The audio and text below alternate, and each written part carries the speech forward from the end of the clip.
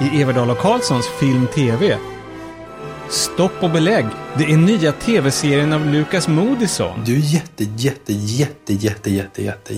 jätteduktig. Var det värt att vänta 6 år på Gösta? Och så filmpremiären Yesterday. Do you genuinely not know who the Beatles are? Genuinely? Then I'm in a really complicated situation. Richard Curtis, han med 4 bröllop och en begravning, får utlopp för sin Beatles-fixering. Dessutom romantik med livshotande komatillstånd. En inverterad latino-Scooby-Doo för vuxna. Och så lite skön sleaze. Varför inte? Allt i podcasten som är din enda vän i den helt ogenomträngliga film- och streamingdjungeln. Hej och välkomna tillbaka till ett ganska varmt köksbord, eller det är inte köksbordet som är varmt. Ganska varm lägenhet med ett köksbord i Vasastan och 3 herrar, nämligen C.G. Karlsson, hej. Hej. Johan Andreasson. Tjenare. Och jag, Göran Everdal. Vi sitter här och gör vårt sista program för säsongen, kan man väl säga, eller för sommaruppehållet. Och det här med värme, jag tänkte säga att det är ju också för att du känner att det kan förstöra lite ljud, i och med att du stängde ju nyss fönstret. Ja. För det kan störa med trafiken. Ja, inte nog med att Odenplan finns här utanför. Det håller på att byggas ett nytt torg, eller något nytt mikrotorg precis utanför mitt fönster. Det slog mig då att, kommer du ihåg den här filmatiseringen av Onkel Vanja? Jag tror du skulle säga filmatiseringen av Onkel Konkel. Tjechovs Onkel Konkel. Ja, den har jag faktiskt missat. Vi får kolla om Pidde Andersson har koll på den. Men däremot så var jag inne på något helt annat. Vad heter han? Louis Malle. Han gjorde ju en film som hette Vanja på 42 gatan, va? Ja, just det. Ja. Den finns på Blu-ray. Den kan jag rekommendera. Ja. Väldigt bra. Det var ju om en teateruppsättning av, och så var man med liksom bakom kulisserna och sådär.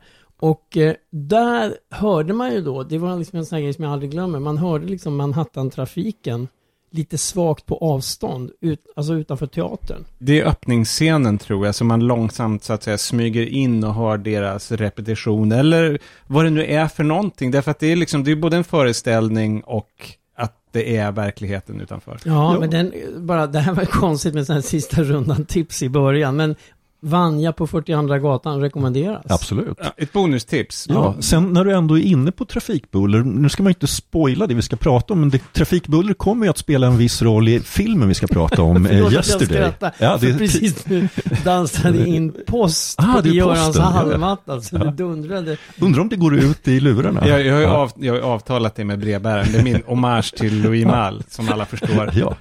Förlåt Johan, fortsätt.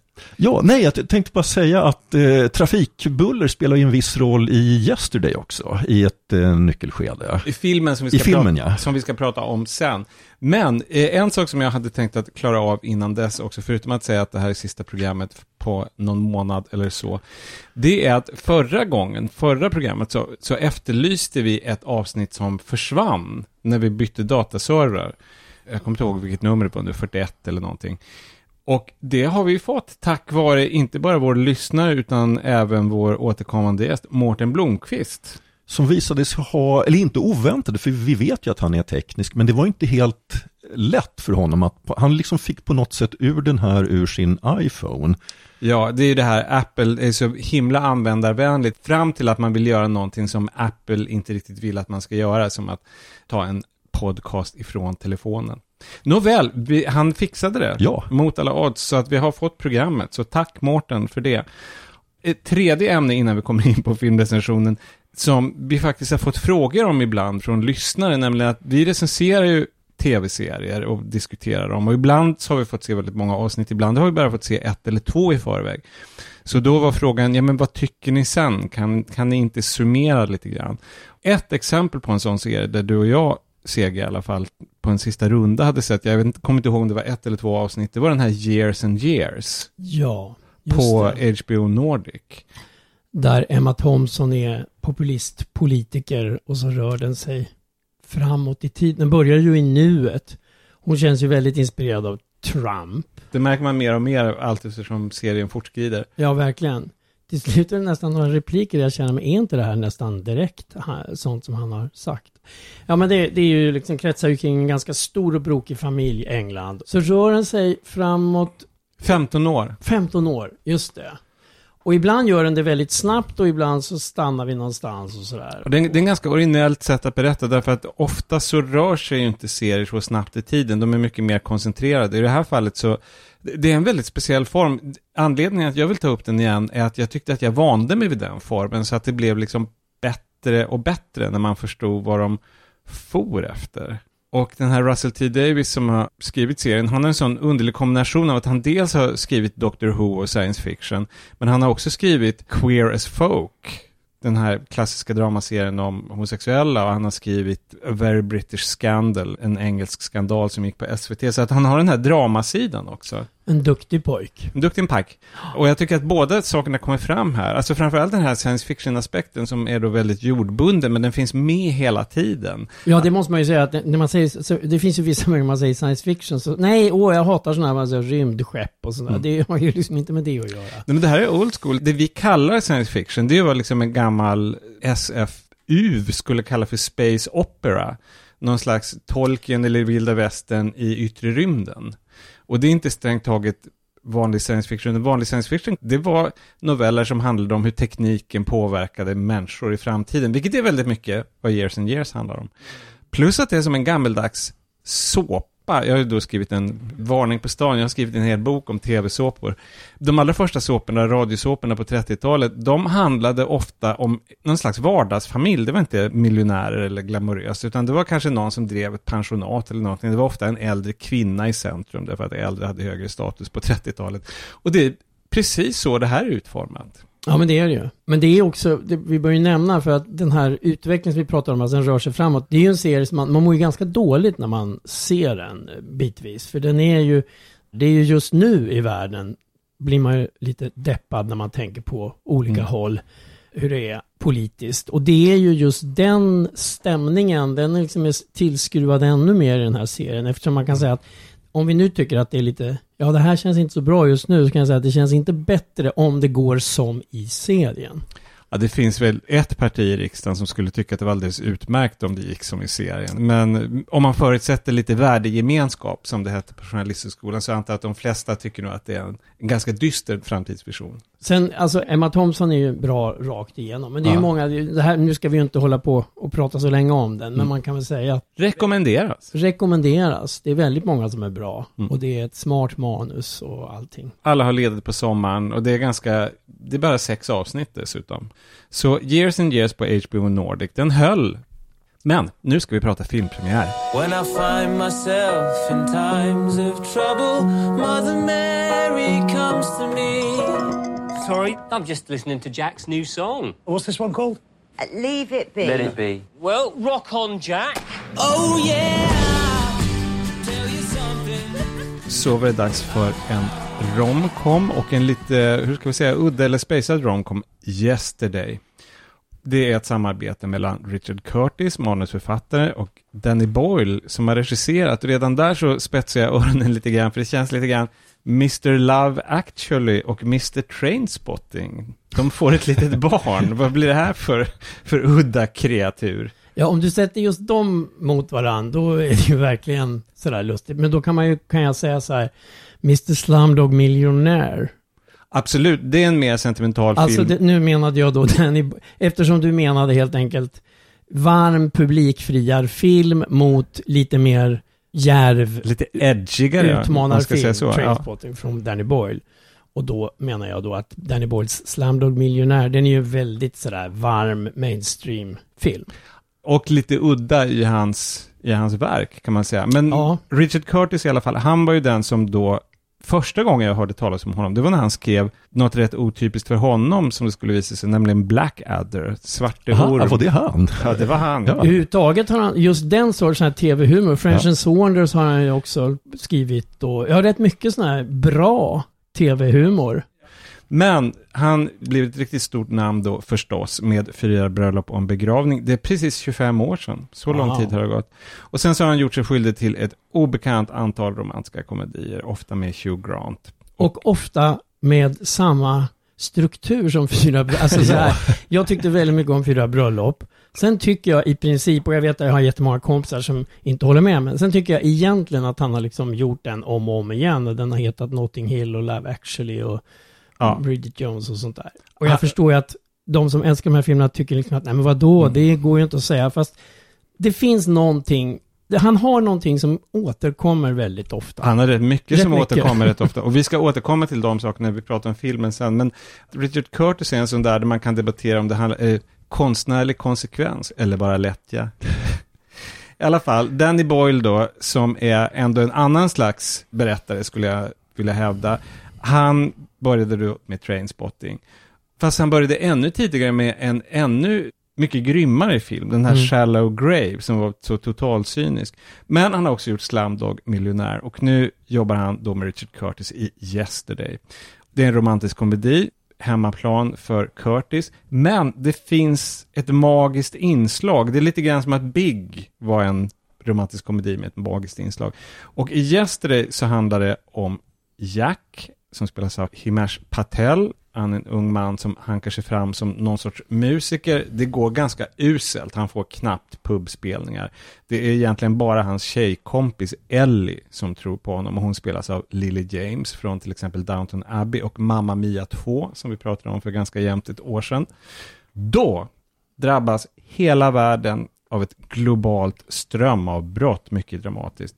Då Jack dessutom blir påkörd av en buss i precis samma sekund och slår sig i huvudet. Vi ska lyssna på en scen där Ellie besöker honom på sjukhuset efteråt. What happened? No one knows. It was all over the world. Electricity flicked off for 12 seconds. You were just unlucky that at that exact moment a big bus hit you. Right. I've got to get back to school. Al. Yeah. Thanks for taking such good care of me. You're welcome. I'll come back later. Will you still need me? Will you still feed me when I'm 64? I don't know. I'll think about it. Why 64? What do you mean, why 64? It's just... Oh, forget it.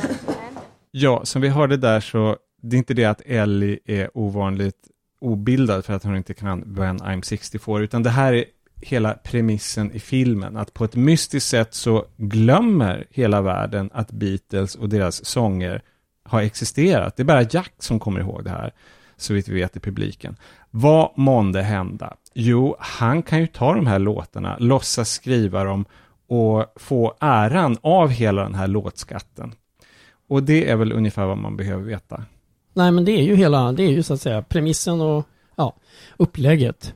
Som när jag första gången hörde om den här filmen och såg faktiskt någon tidig trailer, så tyckte jag som att det var ju rätt, alltså det är en rätt kul idé. Ja, det håller jag med om. Alltså Beatles är så otroligt centrala i så mycket. Jo, men det är ju faktiskt en intressant fråga. För det första, hur skulle världen se ut utan Beatles? För de har ju verkligen påverkat oerhört mycket. Och sen tycker jag också att det faktiskt är rätt intressant att hur skulle så att säga deras låtar, för de är ändå rejält gamla, hur skulle de tas emot om de presenterades som nya idag? Sen kan man väl säga att filmen struntar ju helt i båda de här frågorna, vilket är lite synd. Ja. Det är någonting som jag faktiskt tänkte på, att varenda enskild sång som han då tar upp, och det är rätt många, alla förstår omedelbart att det är genialt. Utom hans föräldrar, kan man väl säga. Ja, precis. Men det blir omedelbara hittar och han jagas av producenter och han får fans över hela världen. Och på något sätt, det är bara implanterat i folk att de ska älska Beatles i en värld där det inte finns någon som helst nostalgisk känsla eller kulturell insikt om Beatles. Jag får inte riktigt att gå ihop. Okej, det här är ju en saga. Men just sagor ska också ha någon slags logik. Och det där är svårt att köpa. Och det hade varit ett svårare manus att skriva, men precis som du säger Johan, det hade varit intressant om man verkligen drog följderna av det här. Transcendental meditation, världsfred. Det finns så mycket kopplat till Beatles som inte skulle finnas på samma sätt i alla fall. Och det struntar filmen högaktningsfullt i. Nu kommer det bara bli massa gnäll. Det finns sånt som jag tycker är kul i den här filmen och charmigt och så. Alltså, men man kan väl säga att det roliga är väl ofta enskilda scener som jag håller med om att det finns rätt gott om som är kul. När han blir då, till exempel när han blir sådär upptäckt och sådär, då kommer det ju in på scenen cynisk manager från Los Angeles som spelas av Kate McKinnon som vill liksom exploatera honom då. Och hon ska man bara inskjuta från Saturday Night Live. Och även om man inte känner till hennes namn har man ju sett henne i 100 biroller. Hon är alltid rolig. Och det så även här alltså. Hon är fruktansvärt kul. Som sagt, jag tycker det finns både lite charmiga och ja, gulliga och roliga scener och sådär. Men någonting som genomgående det är att jag tycker liksom att just för att jag kände bara, gud vilket bra upplägg. Och nu är inte jag manusförfattare, men då tänkte jag, vad man kan göra av det här. Och inte bara det här som du var inne på, Johan, vilket jag håller med om. Men även faktiskt när det gäller enstaka situationer där det skulle kunna bli tillspetsat, det skulle kunna krångla till sig. Och som sagt, jag är inte manusförfattare, men jag tycker att man borde kunna komma på mycket mer sådana än vad man har gjort.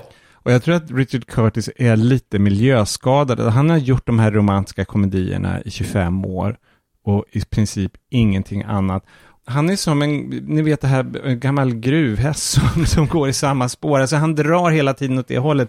Så att det måste bli den här historien mellan Jack och Ellie. Och hon spelas då av Lily James som också har gjort 1000 sådana här roller. Så att som publik är man totalt programmerad. Man vet precis nästan vad som ska hända i nästa scen. Det förstår man i princip direkt att hon är ju kär i honom. Och han har inte riktigt fattat det. Det är i sig så är det är inte så här subtilt när vi ska förstå att hon är det. Det är ganska tydligt. Nej. Sen är det som kärlekshistoria betraktat, den är inte särskilt. Nej, det är ingen bra kärlekshistoria. Tyvärr så är det jobbigt att säga, men den är varken trovärdig eller intressant. Just det att han har haft Lily James framför ögonen på sig och hon har varit stört kär i honom i 10 år och han på något sätt, ja men det är nästan en separat grej. Slog han sig i huvudet en gång tidigare och blev blind för Lily James kärlek. Ja, men det är bara konstigt. Det är ju bara till för Richard Curtis att han ska få den här historien att berätta. Plus att det finns det som finns i alla hans filmer. Det finns en lustig sidekick. Ja. Precis som det gör i Notting Hill. Nu är den här sidekicken inte lika ohygienisk som vad han nu hette. Alltså spelas av Rhys Ifans, säger man. I Notting Hill, ja. Han hette Spike. Just det. Påminner mig inte om honom. Men i alla fall, ja. Det var en rolig scen i slutet med han var i kalsonger framför världspressen. Ja, precis. Jag tänkte säga att man skulle se det här rolig inom citationstecken. Men alltså kompisen här som heter Rocky, han har ju exakt samma funktion. Sen en sak som finns i alla Richard Curtis-filmer, det är ett gäng kompisar till den här romantiskt vilsna huvudpersonen. Kompisar som inte har någon form av egna liv överhuvudtaget utan att kommentera det här romansen som pågår eller inte pågår. Jag tänkte säga en sak om den här kompisen Rocky, att ni borde känna igen honom, va? Joel Fry, för det har jag läst att han är med i en tv-serie som ni följer. Jag kände igen honom, men jag undrar vad var det för Game någonting? of Thrones. Vem är han där? Ja, vem är han där? Men jag känner igen honom helt klart. Jag har ingen aning, jag bara såg att ett mysterium. Han måste vara dold i djurhudar eller någonting. Vi kollar det här och kanske kommer lösningen på Facebook-sidan. En grej som jag tycker är lite kul, det är det här att han ju plötsligt, alltså det har att göra med det här upplägget att okej, han älskade Beatles och allting, men hans egna Beatles-skivor, de är ju försvunna ur samlingen, för eftersom de inte fanns så att säga. Så när han letar i vinylsamlingen så är ju de fattas helt enkelt. Och när han kommer på att han ska börja kunna köra deras låtar så då ska han komma ihåg texterna också. Han kämpar väldigt mycket med Eleanor Rigby bland annat. Och det där tänkte jag på personligen, eftersom som ni vet och många andra av mina kompisar, jag är ju värdelös på text. Jag bryr mig ju nästan inte alls om texter. Jag fick förklara slutet på När mamma kysste tomten. Du trodde att det var en låt jag hade aldrig lyssnat på det. Du trodde att det var en låt om otrohet? Nej, inte ens det. Nu ska vi inte fastna på det här. Nej. Jag vet att det låter helt knäppt, speciellt som jag är gammal journalist. Men alltså musiken är så otroligt mycket mer för mig. Jag lyssnar väldigt sällan på texter. Så du hade inte kunnat upprepa det här? Jacks Nej, jag tänkte på det när han höll på. Jag kommer liksom ofta ihåg så här någon refrängen och så. Ja. Och alltså en del Beatles-texter är ju rätt luriga. Alltså det håller jag med om. Att det är väl nästan den enda gången som filmen tar upp någonting man faktiskt undrar över eller tycker är intressant. Ja, det är en rolig knorr. Sen är det en annan sak, jag läste en intervju med Richard Curtis, att han bodde tydligen i Sverige när han var barn för övrigt. Men när han var 10 eller 11 så kom I Wanna Hold Your Hand och han blev Beatles-fan. Och det var han ju verkligen inte ensam om. Men på något sätt så är det som att det är styrkan och svagheten i hans filmer, att i hans filmer så är hela världen Richard Curtis. Alla är romantiker som älskar varje Beatles-låt i samma sekund som de hör dem. Det finns någonting sympatiskt med det, men det finns också någonting förutsägbart. Alltså om man ska ta, i och med att det här blir ju uppenbarligen så att det är en film som ingen av oss gillar speciellt mycket. Men ska jag ta en sak till som jag faktiskt tyckte var bra? Jag tycker han sjunger bra, den här Himmers Patel. Suddenly, I'm not half the man I used to be. There's a shadow hanging over me. Oh, yesterday came suddenly. Jag tycker han gör Beatles-låtarna bra. Ja, det gör han. Ja, men det kan jag hålla med. Och så tycker jag det är lite kul den där versionen mot slutet av filmen av Help som faktiskt får en slags, nu sa jag att jag aldrig lyssnar på texter, men det är, jag inser plötsligt att riktigt så är det. En del sätter sig till och med hos Strängnäsbon. Ja, kanske fast jag gör det mindre än folk i allmänhet tror jag, men jag gör ju det ibland. Så jag satt lite och ljög. Men så här, Help får liksom en så här, speciellt hur han framför den och i vilket läge i filmen. Ja, den används på ett kul sätt. På ett kul sätt och rätt häftigt arrangemang också. Och jag tycker även om man ska ta, när det faktiskt är kul att han spelar en viss låt, att Back in the USSR tycker jag de använder på ett roligt sätt också. Ja. Det är som en del i handlingen. Ja. Det var lite klurigt. Annars så skulle jag säga att jag känner att det finns något aggressivt oförärligt hos Richard Curtis som väcker mer och mer agg hos mig. Jag är färdig med Richard Curtis, för att uttrycka det i romcom-termer. Jag är beredd att göra slut med Richard Curtis-komedier. Sorgligt nog. Han känns ju väldigt sympatisk. Ja, han verkar jättesnäll. Det går ingen nöd på Richard Curtis. Nej, det gör det verkligen. Jag tror att han överlever att jag gör slut med hans filmer. Herregud vad han måste vara rik. Ja. Slog det mig nu, när jag tänker på allt. Men han jobbar för välgörenhet. Han delar sin tid mellan att göra film och välgörenhetsseger. Så man kan inte ens avundas honom hans pengar. Nej. Ja, betyget, det kanske inte blir någon vild överraskning. Jag anar kanske vad ditt betyg blir, Seger. Ja, fast helt ärligt så satt jag faktiskt och valde lite mellan 2 och svag 3. Fast det slutar med att det blir en 2. En stark 2. Johan? En inte så stark 2. Rakt av 2 även från mig till Yesterday. Jag ska tillägga en sak som jag glömde. Vi har nästan bara pratat om Richard Curtis och inte om Danny Boyle. Han är ändå en sån hantverkare. Det finns den här scenen när hela världen drabbas av det här strömavbrottet. Och den tycker jag är bara så snyggt gjord. Alltså det är en sån där visa i filmskola. Hur klipper man för att få den här ödesdigra känslan? Och det är bara som hantverk betraktat så bara snyggt jobbat av Danny Boyle. Så att något positivt blir det i alla fall. Nu är det dags för TV.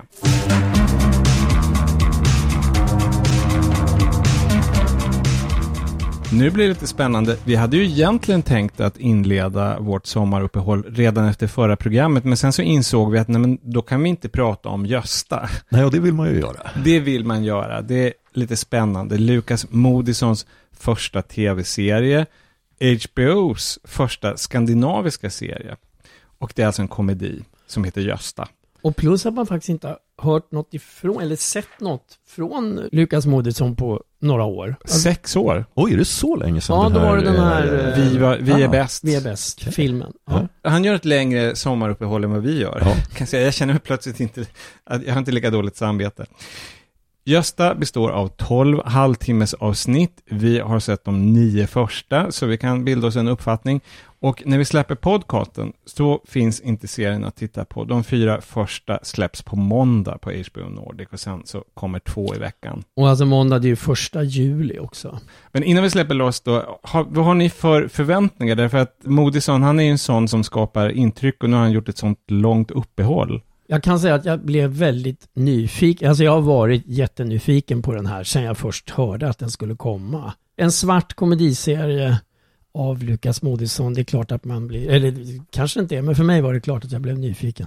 Nej, men jag säger precis samma sak. Det här var ju något man var väldigt sugen på att titta på. Samtidigt som han har ju jobbat i så olika tonarter så att säga. Fucking Åmål och Tillsammans som båda hade den här väldigt ljusa komedikänslan och sen de andra filmerna som inte haft den nästan på ett demonstrativt sätt fram till Vi är bäst som kommer tillbaka lite grann till det här. I alla fall, Gösta som är titelrollen, han spelas av Wilhelm Blomgren och han är en ung psykolog, nybakad förstår man. Jag tror att det här är hans första jobb som det handlar om. Han hyr stuga i Småland och ska pendla till Stockholm. Det gör han inte riktigt. Han befinner sig i Småland precis hela serien. Och jobbet han har fått, det är på BUP. Han är barn- och ungdomspsykolog. Och, vilket är väldigt avgörande för serien och i stort sett seriens enda ämne, men det räcker kan jag säga, det är att han är världens snällaste. Möjligen skulle någon säga kanske också världens mesigaste. Han är så snäll så att när någon försöker stjäla hans cykel så erbjuder han dem skjuts. Tror du inte på mig? Jag ska bara skjutsa dig, det är ingen stor grej. Ja. Får jag låna cykeln då? Kan jag inte bara få skjutsa dig istället? Fan, du vill bara få med mig på cykeln alltså? Nej. En jävla pedofil, eller vad fan är du med dig? Nej, jag är inte någon pedofil. Varför skulle jag vara en pedofil för? Jag vet inte, jag känner ingen pedofil så jag vet inte varför de är pedofiler. Alltså, men om jag var pedofil, alltså du är inget barn. Nej, men du kanske är en pedofil som tänder på äldre. Och i efterhand så har han så här lite, jag tycker, jag önskar jag kunde hjälpa dem, de där killarna som sen snor sig, för han blir ju av med den till slut. Han blir ju av med den och då så säger han det och får då någon i sin närhet att liksom, de snodde din cykel. Å andra sidan, han är ju inte riktigt omgivna människor som ser åt honom och hör Gösta, skärp dig, spotta upp dig. Nej, tvärtom. Han utnyttjas av alla. Hans pappa kommer på besök, bjuder in sig. Pappan kanske inte har cancer. Det är en flykting som får bo hos honom. En ung suicidal tjej som heter Saga. Och det här är bara en greatest hits. Det är så många människor som på något sätt tycker sig kunna använda hans tid till exakt vad som helst. Ja, för det är också ett genomgående drag hos Gösta att han har ju väldigt svårt att skilja på sin yrkesroll och sin privata roll. Att hans patienter kan precis lika gärna bo hemma hos honom som att faktiskt komma till den här mottagningen och få terapi. Det är jag som är Gösta. Är det du som är Alexander? Ja, det är jag. Trevligt. Hej, Gösta. Hej, Malin. Du är sen. Gösta, ja förlåt. Jag vet, ja. Jag är vikarie för Helena, men det vet ni kanske. Mm. Ja. Hon har fått en bebis. Mm. Ja, men gungstol, jag tänkte om du ville sitta i den sen. Nej. Inte? Ja, han är ett slags helgon och det roliga är då att han är också det enda helgonet i världen, för de alla andra, de är inte direkt onda människor, men de är ju totalt utan hänsynsgenen, kan man väl säga. Den av dem i hans omgivning som är allra extremast åt andra hållet, det går ju inte att komma ifrån att det är ju hans pappa. Som är helt magnifik. Ja. Mattias Silvell heter skådespelaren. Har du tittat någonting på golvet? Nej. För där kan det ju faktiskt finnas original, om man tänker. Nej. Om man bara river upp de här plastmattorna de la in på 60-talet. Thomas, titta, nej. Det här är så fint alltså. Hjälpa till att rycka lite. Det är verkligen ett superfint golv, men det känns lite fel att bara liksom ta bort den här plastmattan utan att fråga. Men pappa, vänta. Det här är pietetsfullt. Men vi kanske ändå ska kolla med vår hyresvärd först. Pappa, jag fattar, det här är skitkul och så, och det blir skitkul. Hon nästan flytta på kylskåpet faktiskt, om vi ska komma. Ja, men det är kanske en bra liksom stopp. Alltså nu tycker jag i och för sig att alla spelar väldigt bra i den här. Den är ju skruvad, den är stiliserad. Alltså de är ju extrema, även många av de andra. Men de är samtidigt trovärdiga. Ja, alltså jag håller med dig till viss del, men inte riktigt. För jag tycker ändå, alltså jag håller ju helt och hållet med om att den här pappan är oerhört rolig. Det är i princip han som tar över serien. Det blir mer nästan en serie om pappan än om Gösta. Men jag tycker faktiskt att han blir så dominerande att det lite grann går ut över de andra. Jag tycker speciellt att den här flyktingen försvinner oerhört mycket. Jag kan säga så, jag tycker kanske inte att han försvinner. Det är ju så lite redan hela tiden med honom. Ja. Att det kanske till och med är sådär tveksamt om han ens ska vara med. Ja, men jag tycker jag tycker helt enkelt att han hade kunnat ha en ganska viktig roll, därför att den här Gösta, han är ju då omgiven av, alltså alla som söker sig till honom är ju en sorts parasiter som utnyttjar honom, och de har ju egentligen bara, kan man väl säga, inbillade problem. De har ju små... Saga är ju deprimerad. Där hon är deprimerad. Men alltså den här flyktingen hade ju kunnat få en roll att någon som faktiskt har problem på riktigt. Ibland kommer de lite grann in på det, men det är inget som de riktigt fullföljer. Man kanske då skulle kunna skippa honom helt för att det inte ändå ger så mycket att han... Ja, att jag förstår precis varför han är med, men på något sätt så kommer han bort ur handlingen. Utan att tala för Lukas Moodysson, min uppfattning är att han finns med, och även den här unga tjejens Saga depression, att även om det är på ett sätt en ren komedi, alltså det är ju en fars kan man säga, förutom att Gösta springer då inte mellan olika kvinnor i olika hotellrum, utan han springer mellan olika suicidala individer som krisar samtidigt.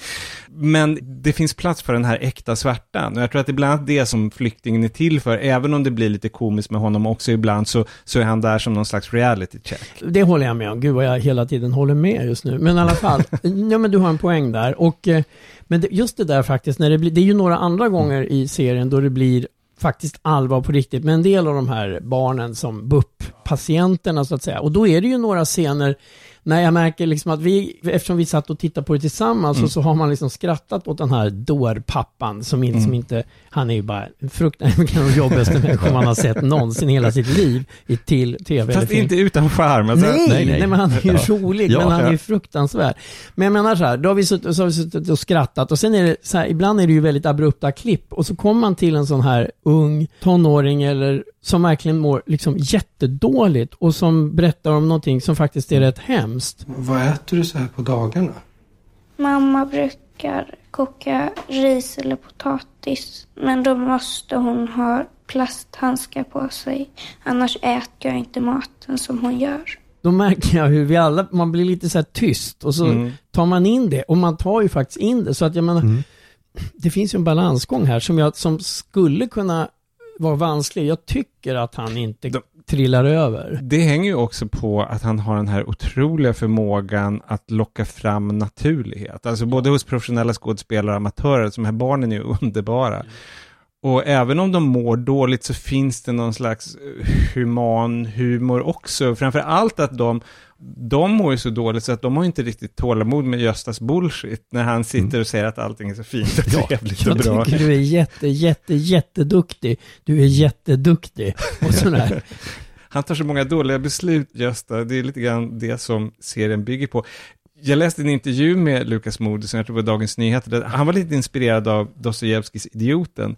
Jag menar, det stämmer säkert. Men det jag ser lite grann, och ni får säga för jag vet att ni båda har läst den, jag tycker att det är väldigt mycket snobben. Alltså lille Carl, Charlie Brown i mitten som är omgiven av alla de här egotrippande dårarna. Och så finns det en dåre som är särskilt karismatisk och det är snobben eller den här pappan som får saker att hända. Och om du nämner Dostojevskijs Idioten, jag tänkte ofta på von Triers Idioterna heter den väl, som vi har ett ganska liknande upplägg. Men alltså där tycker jag också att det är någonting väldigt speciellt med tonen i den här tv-serien. För att trots att, alltså den handlar ju då om folk som, alltså det är i och för sig varierande, en del är ju rena simulanter, men ändå ganska många mår ju faktiskt dåligt på riktigt. Och det är så mycket alltså modern tv-humor som bygger på att man även som tittare ska sitta och skruva på sig och må lite dåligt. Och något sånt, åtminstone hos mig så infinner det alltså jag upplever bara ren trivsel när jag ser den här serien. Huvudsakligen, det finns ju ögonblick när man sitter bara och är arg på Gösta. Att skärp dig, säg ifrån. Det upplever jag som lite frustrerande. Men det är ju inbyggt, det är ju meningen. Men för det, just nu känner du bara ren trivsel. Det alltså, kan inte göra. Jag gör det lite grann, men för mig är det den dominerande känslan i alla fall. För att det finns ju verkligen serier. Jag hade ju till exempel svårt att ta mig igenom första säsongen av Fleabag. Jag tyckte den var jobbig att se på.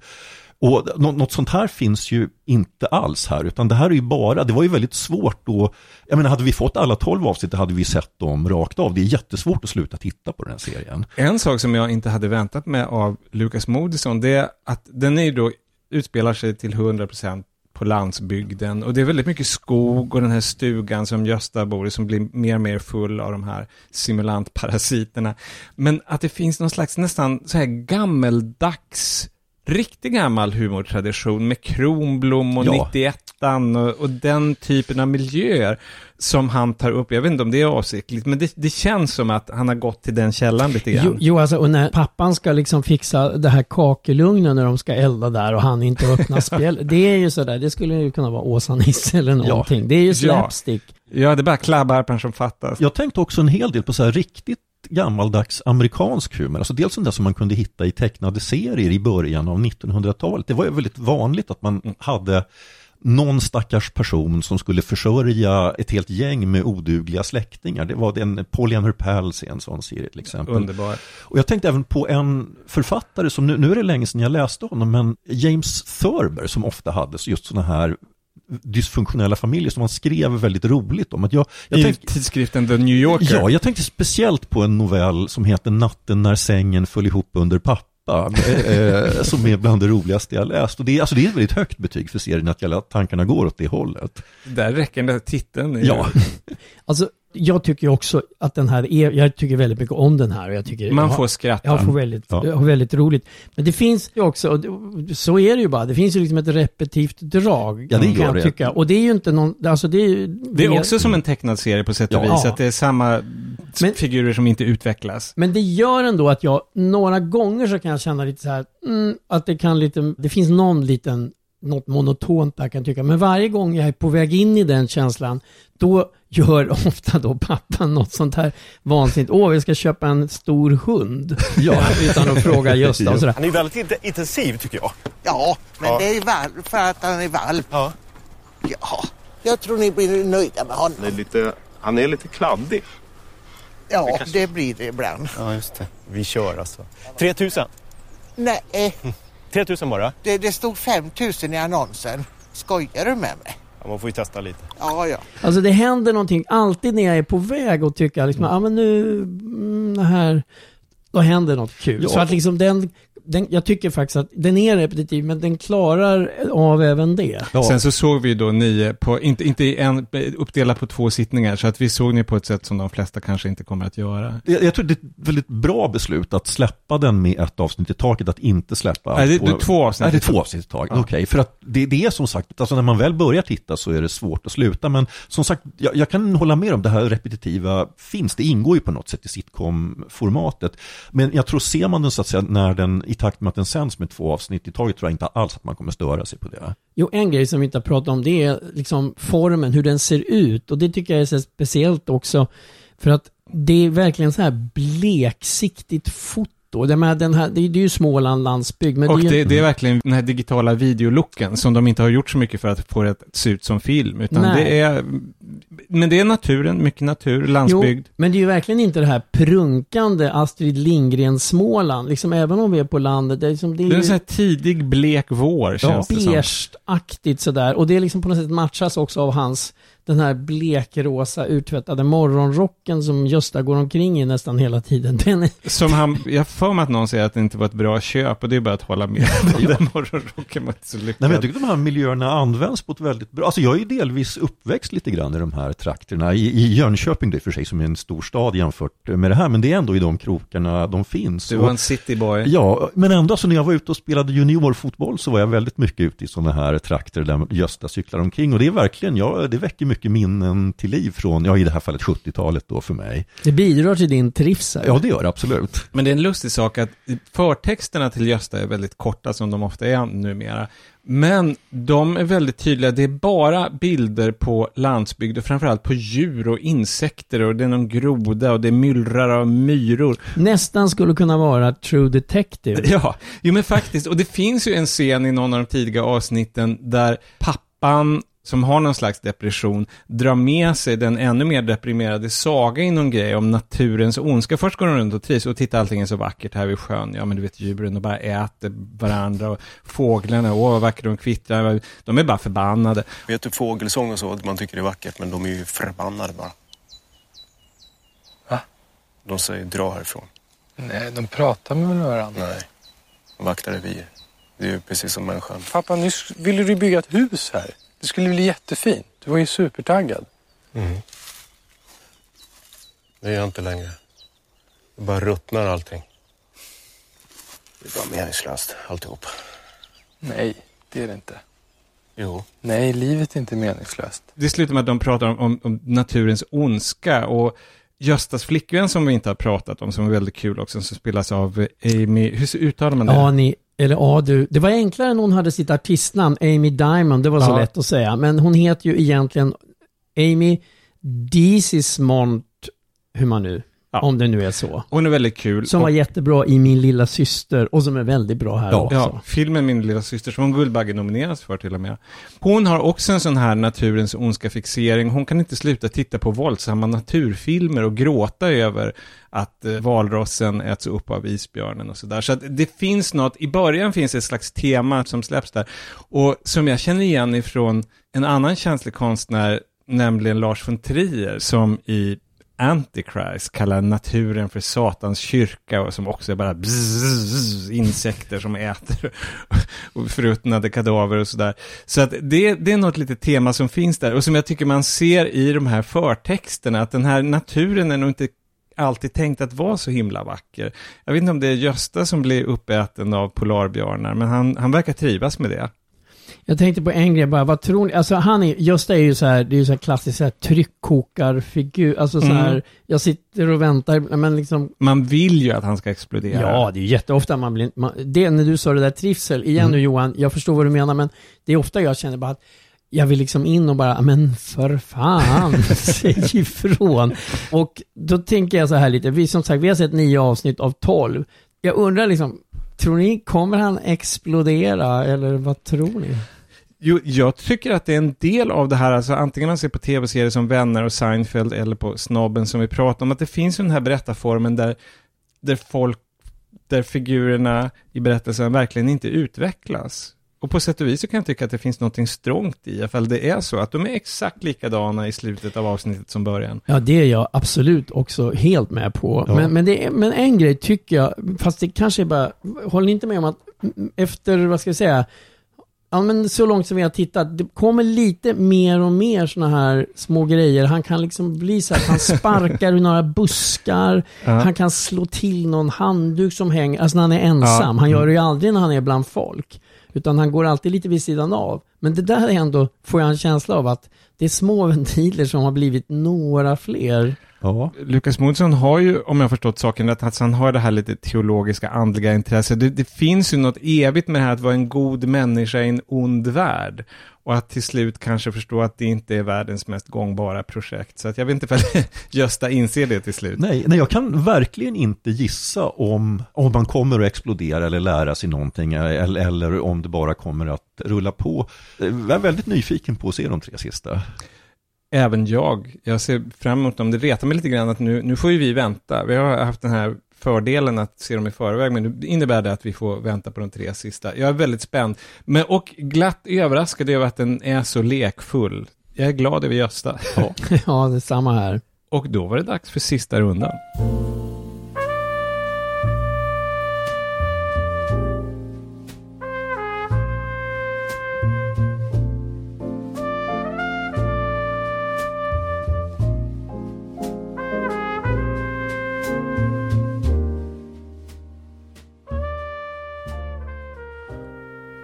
Och då var det dags för sista rundan, inte bara för det här programmet utan för hela vårsäsongen. Som sagt, nu ska jag inte överdramatisera det här, men vi gör en paus på en månad under juli. Återkommer med förhoppningsvis förnyade krafter i augusti. Så att det här är 3 tips som ska räcka en hel månad. Vilket ansvar! CG? Jag tänkte tipsa om Jet. Det är en actionserie får man säga på HBO Nordic och det är 11 avsnitt, det har visats 2 hittills. Jag har sett ytterligare 2, så jag har alltså sett de 4 första avsnitten. De är ungefär 1 timme var. Och den här Jet, det är helt enkelt Daisy Jet Kowalski, hon kallas alltså Jet, huvudfiguren. Hon spelas av Carla Gugino som har gjort en massa biroller i tv och film, bland annat Entourage och till och med på gamla Falcon Crest var med, för hon är inte purung när man tänker på såna här tjejer som ska vara så här hjältar i någon tv-serie idag. Oftast så ska de helst vara någon sån här 20, 25, 30 eller någonting. Men hon är faktiskt, hon blir 48 nu i augusti. Hon är då ensamstående mamma och mästertjuv, just utsläppt ur fängelset. Tänkt vara laglig och nöja sig med att jobba på bar och ta hand om sin dotter. Men hon återfaller snabbt i tidigare verksamheter och hon hamnar i ett våldsamt krig mellan 2 gangsterbossar. You staying out of trouble? Keeping it real simple. Work, family, Home. Where have you been hiding? Plain sight. Go to the safe and open it. Why don't you run from me? What are you want? Och samtidigt ska hon hinna med föräldrasamtal i dotterns skola. Och så är hennes sambo Marie är dessutom svårt sjuk. Och den här Marie är lite mystisk figur som faktiskt spelas av en spanjorska som jag satt och kände igen. Och sen så såg jag Elena Anaya sett i filmer av Almodóvar och även Julio Medem. Mm-hmm. Så att hon är en riktig En riktig äkta spanjorska. Ja.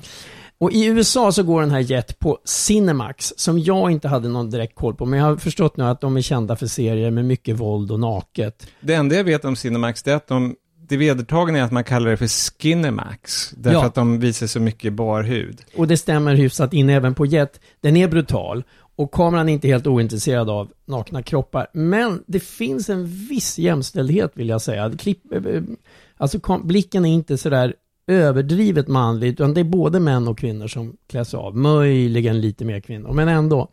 Dessutom är den här Jetto, hon är alltså en så här stenhård, stensmart hjältinna. Hon liksom spottar ur sig vassa repliker och nollställt ansiktsuttryck. Hon skulle platsa i en gammal noirfilm sådär. Och det finns något kul i att en sån ändå hyfsat mogen kvinna får en sån cool roll tycker jag, eftersom det finns en slags ungdomsfixering. Men vad är tonen i serien? Är den liksom drar något komiska eller ren spänning? Eller? Ja, det är ju spänning, men det är också, finns en svart humor också. Men den är lite sleazy och kitschig. Alltså det är B-film fast som tv-serie. Snygg samtidigt, alltså snygg klippning, ni vet sån här lite delade bilder, lite sådär som sent 60-tal, tidigt 70-tal, lite äventyraren Thomas Crown, lite såna där. Ja, lite så split screen, lite sånt.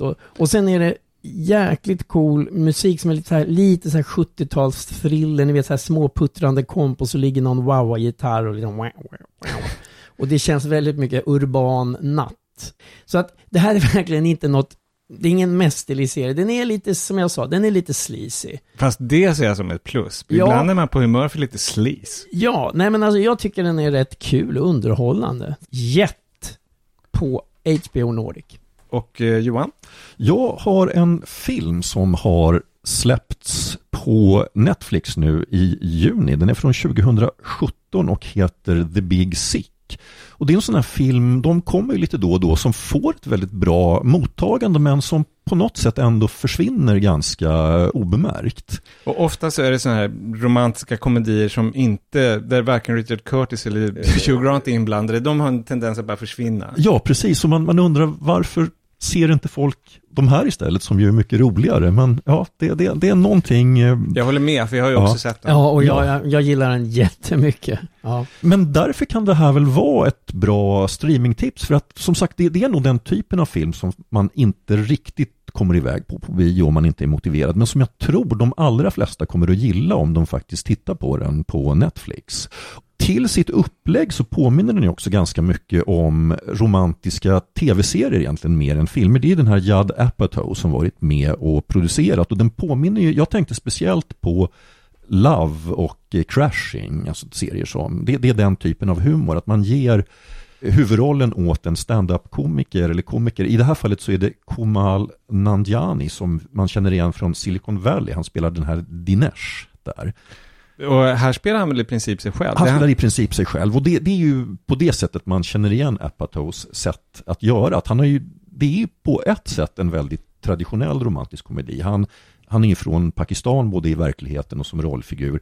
Och det handlar om att han har mer eller mindre tvång från sin familj att han måste gifta sig med en pakistanska och han träffar en amerikansk tjej och det blir kulturkrockar och krångel. Men det speciella är då att det är inte bara det att han skriver om sitt eget liv utan han har skrivit det tillsammans med sin flickvän.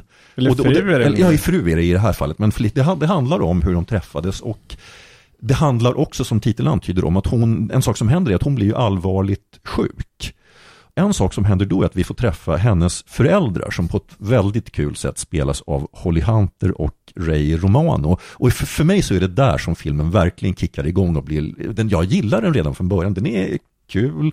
Men där liksom lyfter den och blir någonting utöver det vanliga. Framförallt Ray Romano från Alla älskar Raymond, som man inte riktigt... För det här är ju delvis en dramatisk roll också, förutom att han är rolig. Han bara promenerar iväg. Han gör det som att det är ingenting. Han är fantastisk. Love isn't easy.